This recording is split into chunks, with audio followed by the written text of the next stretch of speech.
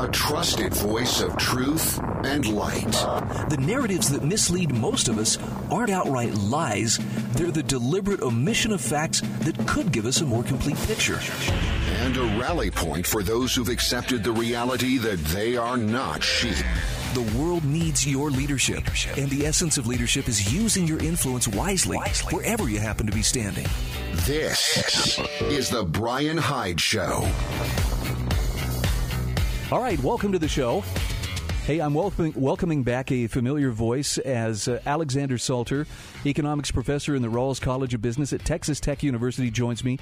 Alex, good to have you back on the show. We're not going to be talking about the Federal Reserve this time around, and that may be a good thing. You actually ruffled a few feathers among some of my listeners last time. Congratulations. Well, I'm happy to hear that. I hope I didn't upset anybody too much. And of course, let me say thank you again for having me on. It's great to be back. Yeah, it's and when I tell you ruffled feathers, I do mean that as a compliment.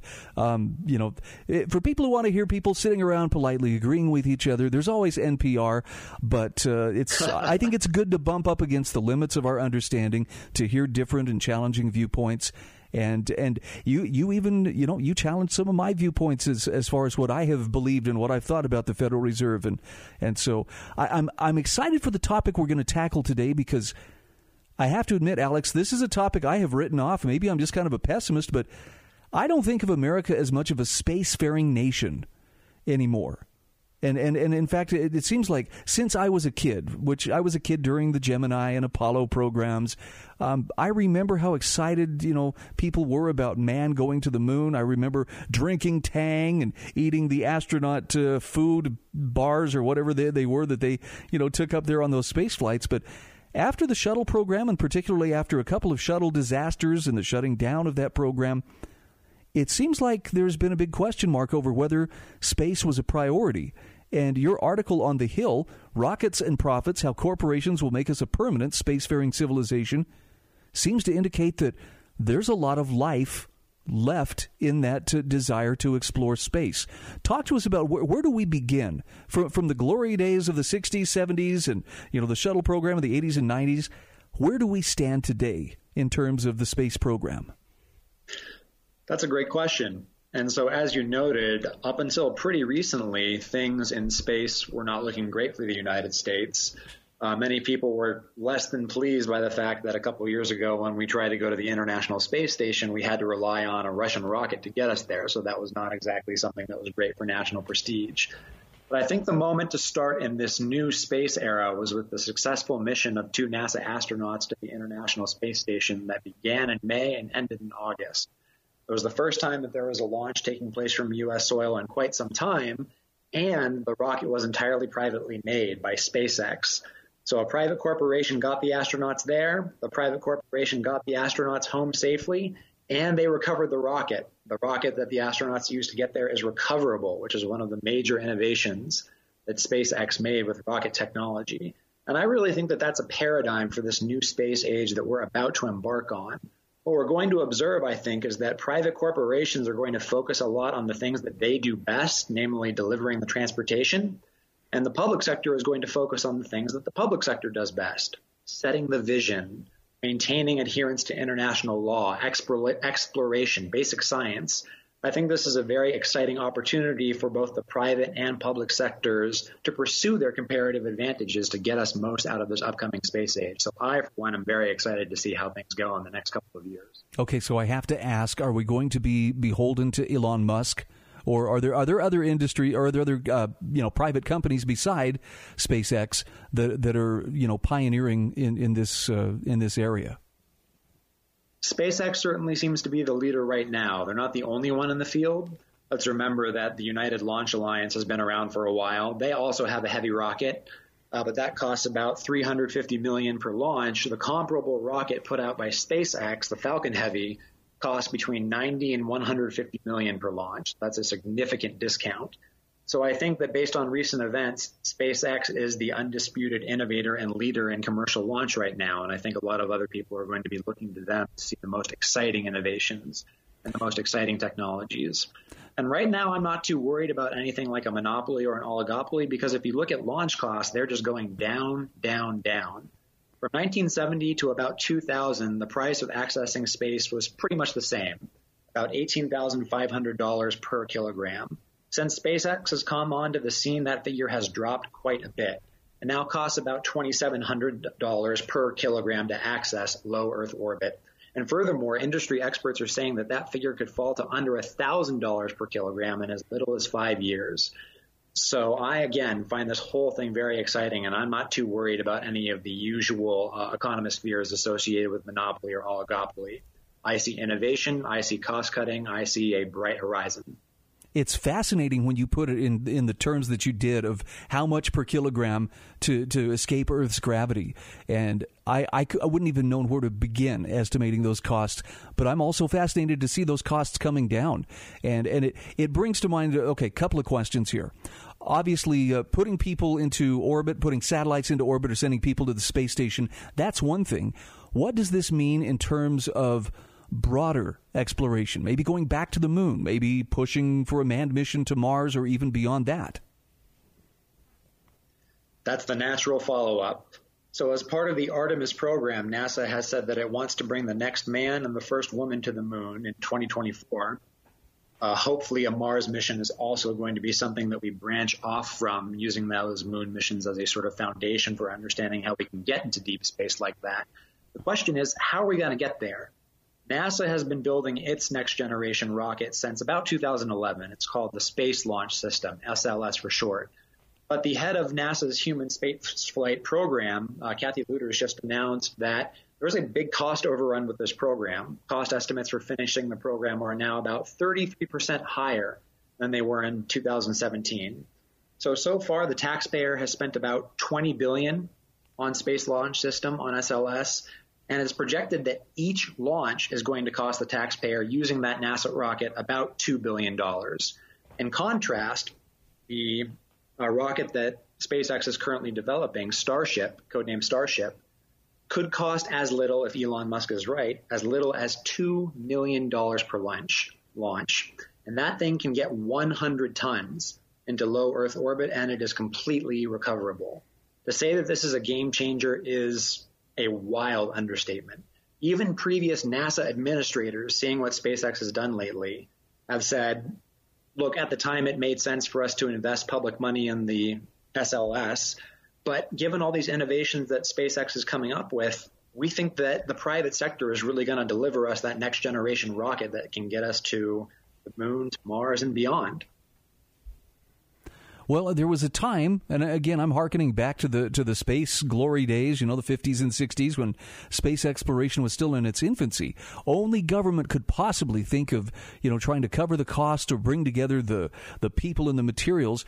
What shifted over that series of decades to where now the private sector is able to do this and do it for so much less than what it was costing government?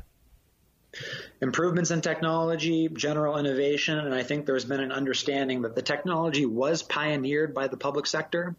And also, we do need to keep one thing in mind. NASA has never actually built a rocket start to finish. Even in the heydays of the U.S. space age 40, 50 years ago, it was the case that private companies were heavily involved. It was just a matter of where the exact boundary is between the public and the private. Right now, more than 1,000 private U.S. companies are participating in building SLS. However, NASA's running the program, and they're actually assembling the rocket using old technology left over from the shuttle system. So what we're actually seeing, I think, is not a complete transition from public to private, but a shifting of the boundary. And I think what we have to think for that is experimentation, trial and error. Let's not forget that SpaceX was founded in 2002 and had many years of rocket failures and explosions on the launch pad before they delivered something that actually worked. For a while, they were something in the industry that most people weren't taking very seriously, but they have managed to defy all expectations through prudent actions, trial and error, making sure that they're innovating in a responsible yet also exciting way. And it also helps that the public sector is still an important customer.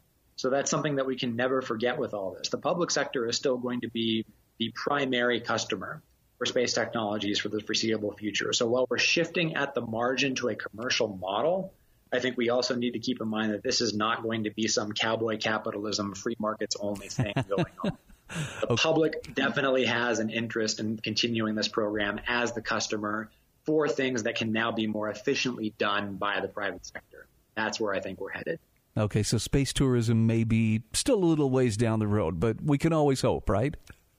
We can always hope, and space tourism, especially suborbital, is something that you actually might see a lot more of in the next couple of years. That will probably be the first viable commercial thing going on. Okay, hold that thought. We're going to come back in just a few moments. Alexander Salter is my guest. We are talking about space. And I mean, we're talking about it in the good sense. We will come back. We'll talk about who governs space. Come on, somebody's got to be in charge up there.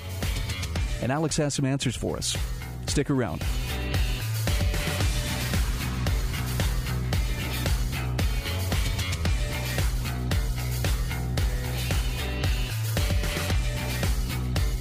This is the Bryan Hyde Show.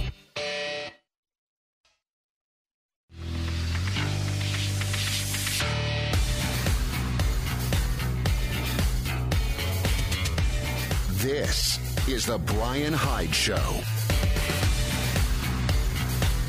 All right, welcome back to the show. I am visiting with Alexander Salter. He is a professor of economics, but we're talking something a little more interesting than economics right now. Not that economics isn't interesting, Alex, but space really captivates people's attention and imagination. And your article, which I will link to in the show notes at thebryanhydeshow.com, is on the Hill, Rockets and Profits, How Corporations Will Make Us a Permanent Spacefaring Civilization. And I want to talk for just a second about with the increased interest in space and the lower cost of sending things into space. Where does where does international law come together to help regulate this? As a libertarian, I'm not calling for more regulation, but I'm sure somebody is doing some kind of air traffic control, so to speak, over all that stuff that's orbiting up there. Sure. So public international law is the first place that you want to look when you want to talk about governance of space. So the quote-unquote Magna Carta of space is the 1967 Outer Space Treaty, which has been ratified by all the major spacefaring nations. It really is the foundational international treaty governing how the spacefaring nations will use space. The treaty has many provisions in it that are relevant to military use, commercial use, etc. One of the most important ones is Article 2 of that treaty, which basically says no extension of territorial sovereignty to space. What does that mean? It means that governments can't annex the moon, can't annex Mars. Whatever goes on in space, when we plant the flag up there, we are not claiming that that becomes U.S. soil. Space remains a global commons, at least legally speaking. Another important article of that treaty is Article 6, which requires governments to continually monitor their nationals when operating in space. So the question is, what does that mean in terms of continually monitor? Does that mean micromanage? Is a more hands-off approach okay? These are open questions in public international space law, and I actually think it's going to be national space law at the within state level that determines how a lot of these provisions are understood and applied in the coming years, especially as celestial competition between the United States on the one hand and her allies, and China and Russia on the other hand sort of heats up in the next couple of years. I like where in your article you actually quote a space lawyer named Laura Montgomery. And maybe this is just me geeking out a little bit here, but Alex, I never knew such a thing as space lawyers existed. They are out there, and they're actually fascinating to read. I've been reading a lot of space law for a couple of projects that I'm working on, and the inner geek in me is very happy with what I'm reading. Well, I totally enjoy the idea of commercial applications. And I say that because, in my opinion, the power of the free market means that these people who are exploring space and sending people and payloads and satellites into space, if they are subject to the market, then they're subject to do it for a better price, to not just, hey, the taxpayers are funding it, only the best for us. They have to do it efficiently. They have to do it in a way that's beneficial. They can't just be... Yeah, they can't be irresponsible. The market will hold them accountable. Now, at the same time, I have a little bit of concern because I'm sure that space is something that our military is keeping an eye on. What do you know about, for instance, I understand the United States actually has a legitimate Space Force agency at this point. The United States does have a Space Force that has obviously taken over the military responsibilities of, for example, protecting U.S. space assets, because those assets are not only important for commercial applications, but also affect the ability of the United States to wage war. So it's something that a separate branch of the military had been discussed for a while. That's not something that the Trump administration created out of thin air. That is something that they spearheaded, though. And so it was interesting that acquired the requisite support in Congress and in the eyes of the public for that to happen there. There are provisions in public international space law that limit the military uses of outer space, especially with respect to nuclear weapons. At the same time, the common acceptance among the spacefaring nations is that space is a warfighting domain. And what we mean by that is not a hope for escalating armed tensions into the stars, but simply because space assets can and must be used to prosecute domestic security concerns on Earth, that's going to be a valid concern for how you protect those assets. And so I think that's the thinking behind having a separate dedicated military branch devoted to protecting U.S. supremacy in space.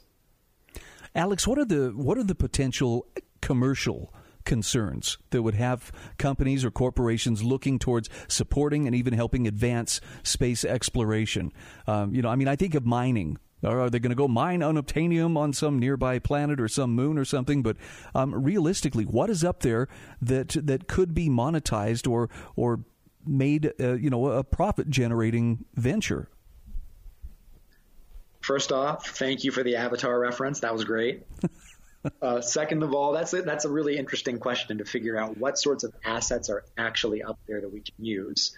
Space mining has been something that's been in the public imagination for a while. One of the most valuable things that we could actually get in space is water. We use water in part to make rocket fuel. And the reason that it's so valuable up in space is because it's already up in space, which means that we no longer have to get it up out of Earth's gravity well, which is really, really hard and expensive. It's why rockets cost so much money.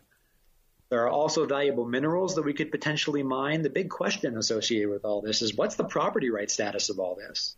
Remember Article 2 of the 1967 Outer Space Treaty that says no extension of territorial sovereignty. Does that mean that you can't have private property rights? Until pretty recently, that was an open question, but some recent policies by the U.S. seems to suggest that is not the position of the U.S. government. In 2015, Congress passed a law. One of its provisions was protecting U.S. nationals' claims to celestial resources. And in April of this year, President Trump signed an executive order promoting the commercial development of outer space. So the position of the United States seems to be, look, we're not going to try and annex the moon. We're not going to try and annex Mars. We relinquish any and all claims to territorial sovereignty. But just as you can go fishing in international waters without owning the waters, whatever fish I pull out of international waters becomes your fish, we're going to approach celestial resources in the same way. We don't own the moon, but if we mine something, we're going to protect your property rights to it. And that's a huge step, because once you have property rights protection, you have that commercial incentive. So we're still a good ways away from the technology being able to do that and put it to use. But it's good that we're getting the legal foundations in place early, because that needs to happen for all the exciting stuff to happen down the road. Well, I never thought that I would see, at least within my lifetime, talk about, the space economy and that being a factor and maybe even an engine of economic growth. Let's talk for a moment about how will the happy middle be found between government and between the private sector when it comes to expanding our spacefaring ways? Is this something that's going to have to be taken care of in court? Is it something that can occur more on a voluntary basis? Is that possible when working with government? I think it can happen organically. I think it can be refined through trial and error. Just like you're seeing with launch, there does seem to be a growing awareness that there are these things that the private sector does really well. When we're talking about delivering a good as cheaply as possible, like a rocket, that's clearly something that the private sector is going to have a comparative advantage at doing. What I think the government's role is going to be in all of this is promoting settlements, promoting exploration, promoting basic science, and making sure that U.S. nationals comply with international law in space. And economics jargon, just for a second, we frequently refer to things like basic science and exploration as public goods, which means that once they're created, they're available to everybody, even if someone doesn't pay for them. Well, for precisely that reason, if they're available, even if people don't pay for them, people have an incentive to underpay. And so for that reason, many economists think that those functions can more easily be carried out by a government.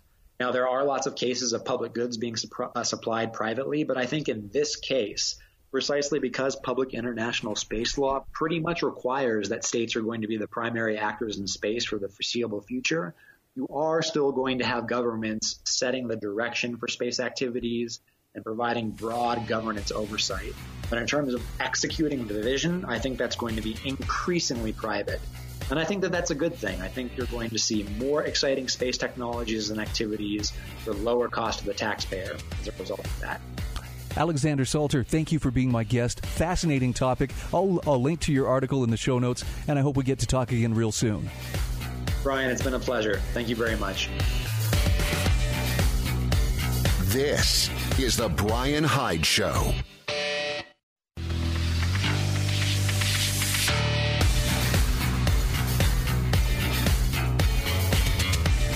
This is the Bryan Hyde Show. Hey, once again, welcome back to the show. Our program is brought to you in part today by our friends at the Staples Turner team at Patriot Home Mortgage. You can access them by going to the website staplesmortgage.com. I know a lot of people are on the move, a lot of people fleeing from big metropolitan cities or areas, trying to come someplace where, life is a little more peaceful, a little more down to earth. If you are one of those people and you are looking for a new home loan, here's the good news. Patriot Home Mortgage is active in 23 different states. That means my friend John Staples can help you. Go to his website, staplesmortgage.com, and let the Staples Turner team from Patriot Home Mortgage help you find your new home loan, get you pre-qualified, maybe even refinance your existing home loan if you're already living where you want to live. staplesmortgage.com. Okay, I've got Gary Welsh with me. Hi, Gary. Hi, Bryan. Nice to be back. Yeah, and we're going to, in a strange departure, we're going to be talking about politics a little bit today, but I think in a very productive way. Because let's face it, the election cycle is in full shriek right now. Things are getting interesting. The politicking back and forth between the two major parties, I guess it's about what I would expect for a general election year.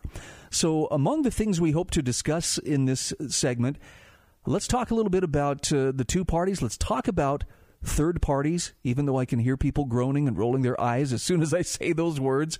But let's start with the two parties.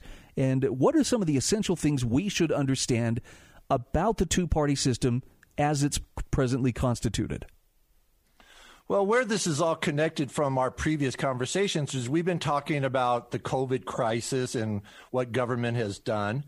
And we've been talking about Black Lives Matters and what government has not done. And the commonality of this is the two political parties that are involved in these scenarios. And both of them are equally to blame. Both of them have had major downfalls and major shortcomings with this. And here's kind of to the point that I want to make, and it's just something that I want to ask you about. Would you feel that if we did a poll of all the Democrats and all the Republicans and asked them this question, do you feel that your party represents you and that they are striving to meet your goals? What do you think the response would be? This is just my gut feeling, but I think a lot of people would probably say no. That's exactly right. They would. It would be almost overwhelming that they would say, we do not feel like they are representing us, that they're trying to achieve the same goals, that they hold my principles. That's one of the big things that comes out in polls when they ask, do you feel, and the Republicans, believe it or not, come out worse than the Democrats on this, and that is, do you feel that your party upholds your principles? And a large number of Republicans say, no, they don't. Then my party is not representing my principles. And we're seeing that in action. You and I have discussed how government has acted in the COVID crisis, and you and I live in a quote-unquote red state.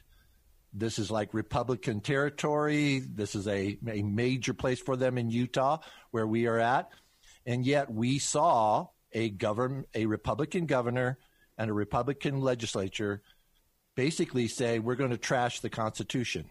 and not uphold our principles, the principles that they say that they have. And so this is something that we bring up in the book, Embrace Capitalism. We talk about the two parties, and what we say is these guys are really trying to build bigger government and a bigger power base for themselves. It's not about the Constitution. It's not about the principles. It's about a bigger power base for themselves. And the only difference between the Democrats and the Republicans is they both want a very large government, but they just want to be in charge of that government. Yeah. And you see this year after year. Spot on. No, I don't disagree in the least.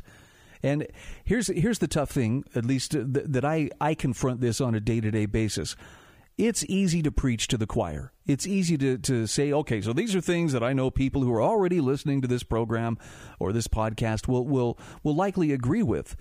But that large none of the above group that you talked about, the ones who say, no, I really don't feel like I'm being represented by either party, I lay awake at night and try to figure, how can I best reach them? Or how can I, and it's not that I have all the answers for them, but how can I persuade them that maybe there's another way to approach this rather than just feeling like they're isolated and, out there drifting through space?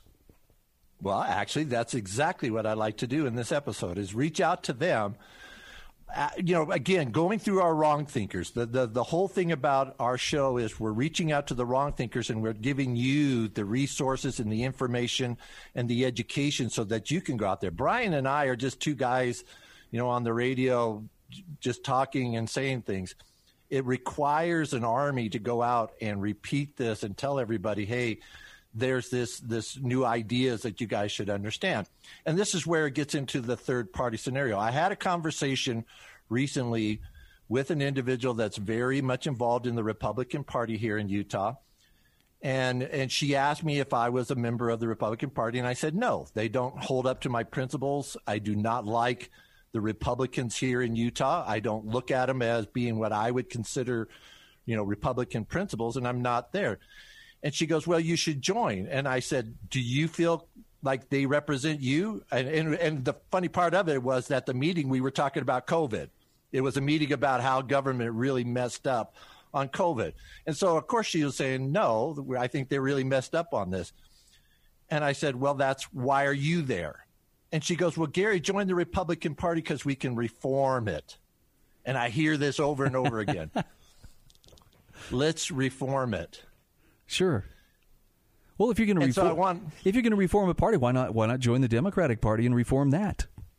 Yeah, there you go.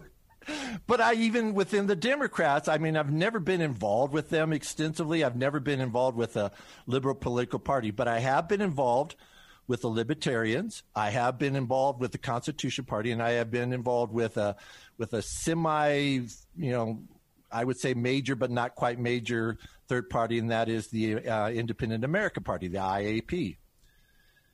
And, having been exposed to that, I see a couple of things about what's going on. And what I told her and what I want to tell our wrong thinkers is you cannot reform the Democrats nor the Republican parties. They're corrupt. Just get over it.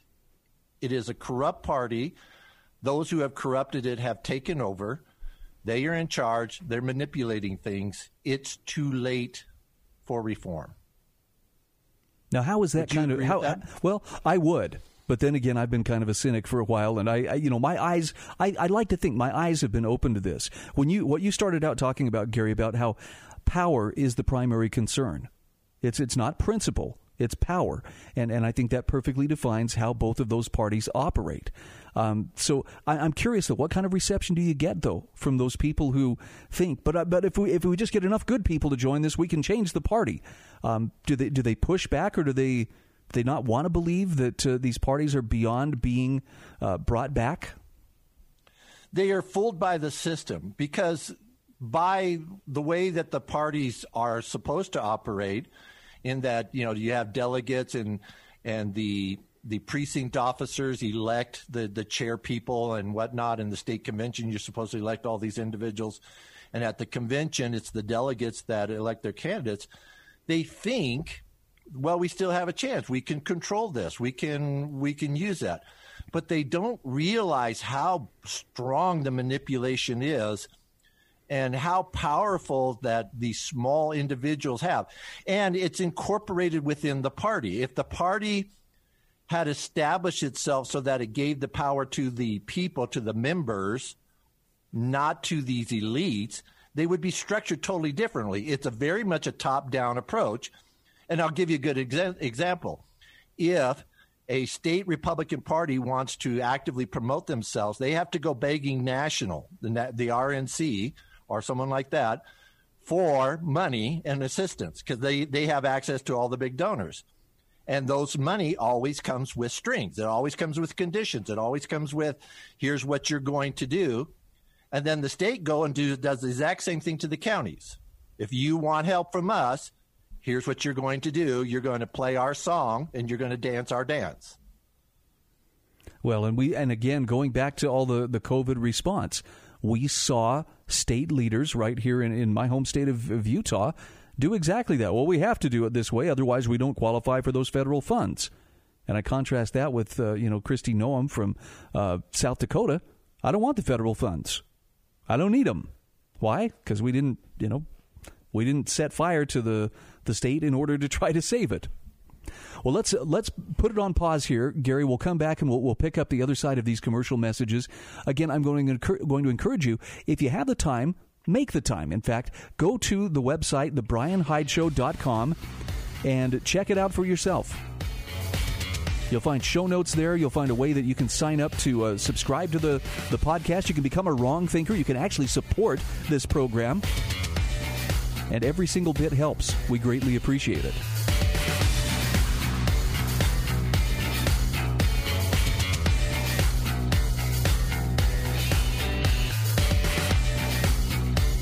This is the Bryan Hyde Show.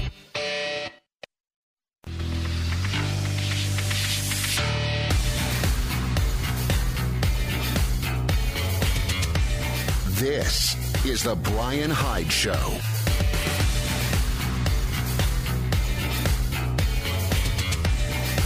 Okay, welcome back to the show. Gary Welch is my guest. We're talking about parties, political parties, third parties.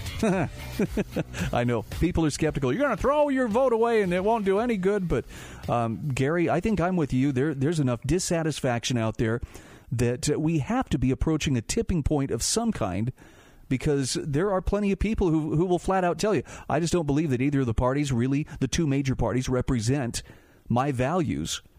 But out of fear that the other guys are going to win, they go back and do the same thing over and over again. Okay, I'm going to hold my nose and vote for the lesser of two evils. I can't help but think, as crazy as this year has been, maybe one of the benefits will be we're going to reach a breaking point where that final straw on the camel's back is going to be placed and people are going to go, enough. I just can't do it anymore. Unfortunately, I don't share your optimism. I don't think that. I think it's going to be business as usual, like it has been business as usual for the past 20, 30 years. I mean, what has changed recently? I know everybody gets excited about Trump, but guess what? When you look at government, it's the exact same thing. I like the guy. I mean, I'm not a big fan. I didn't vote for him, but I'm not as critical as everyone else is. But at the same time, I'm looking at what's going on, and it's the same old thing to me. I don't see any changes. If we're waiting for something to happen, you're going to be waiting for a long time.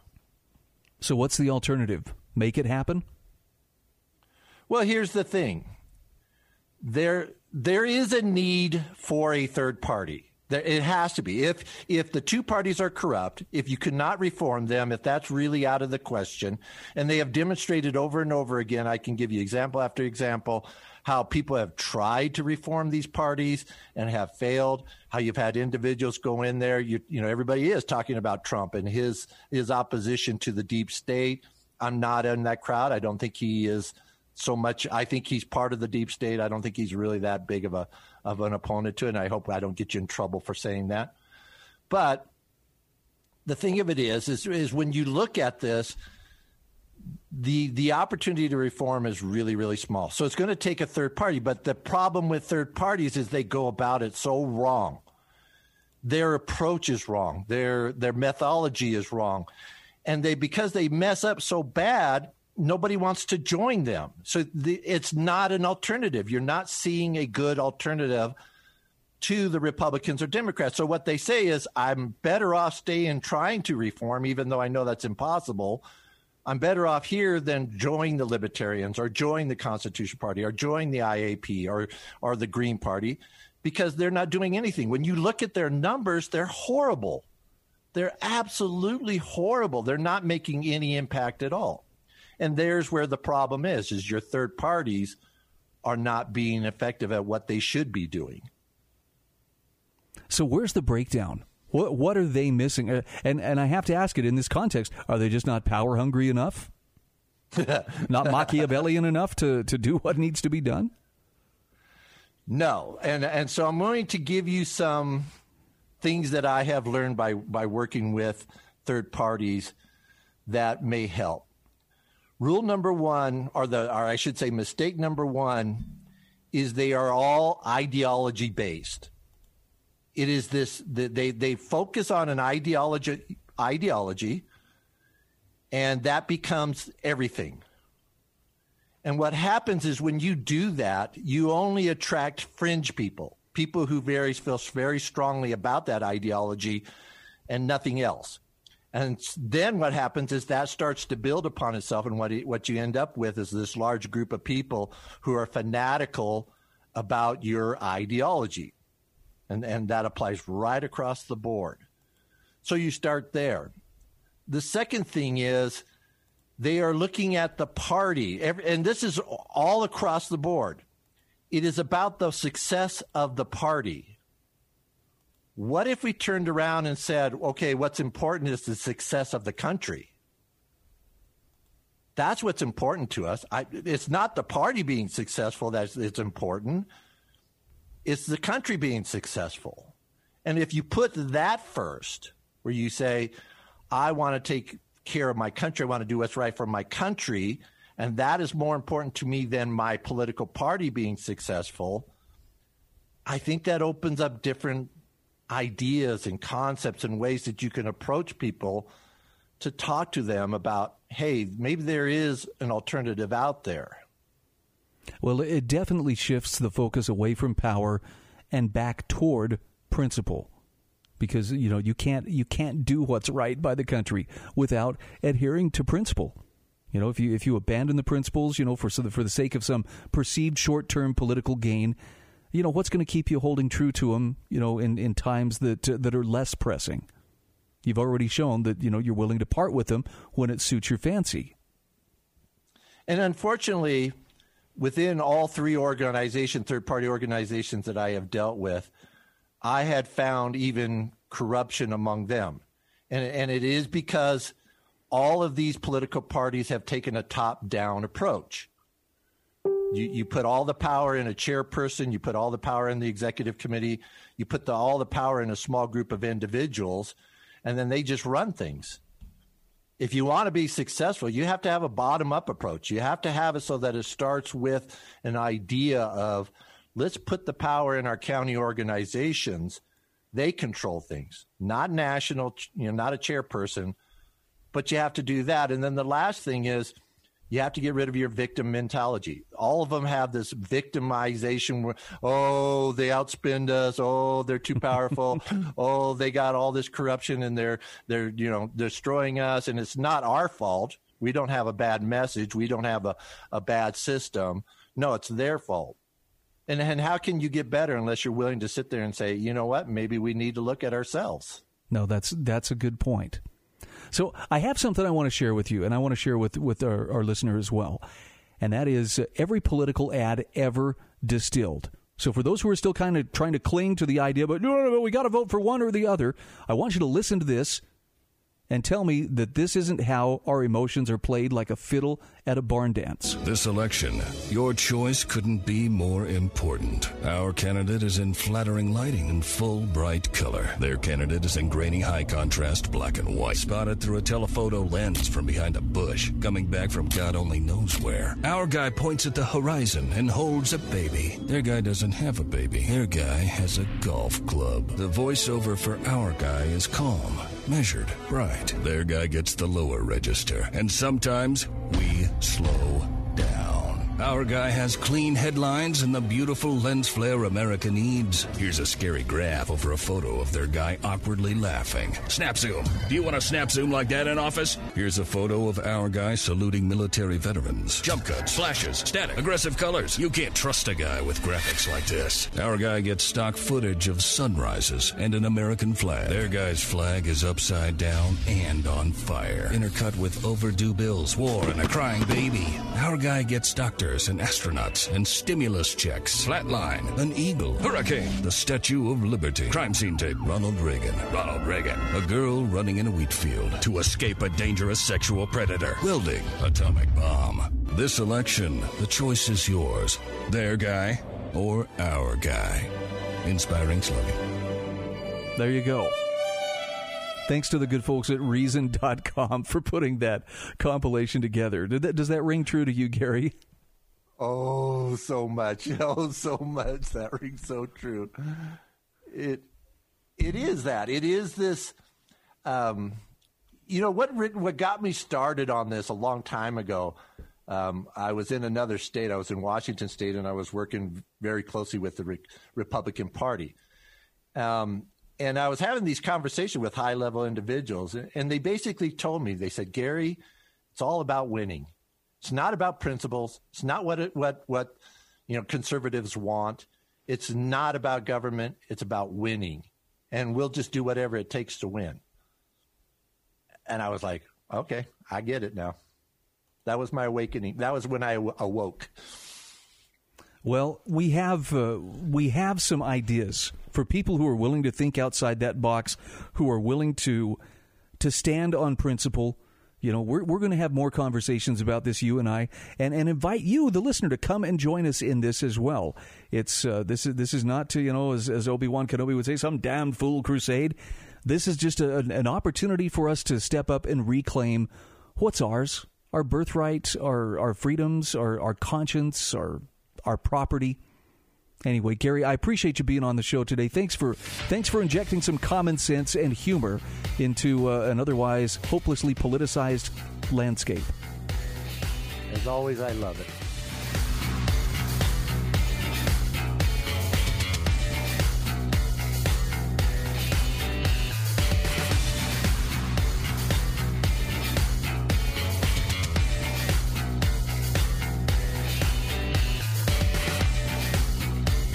This is the Bryan Hyde Show.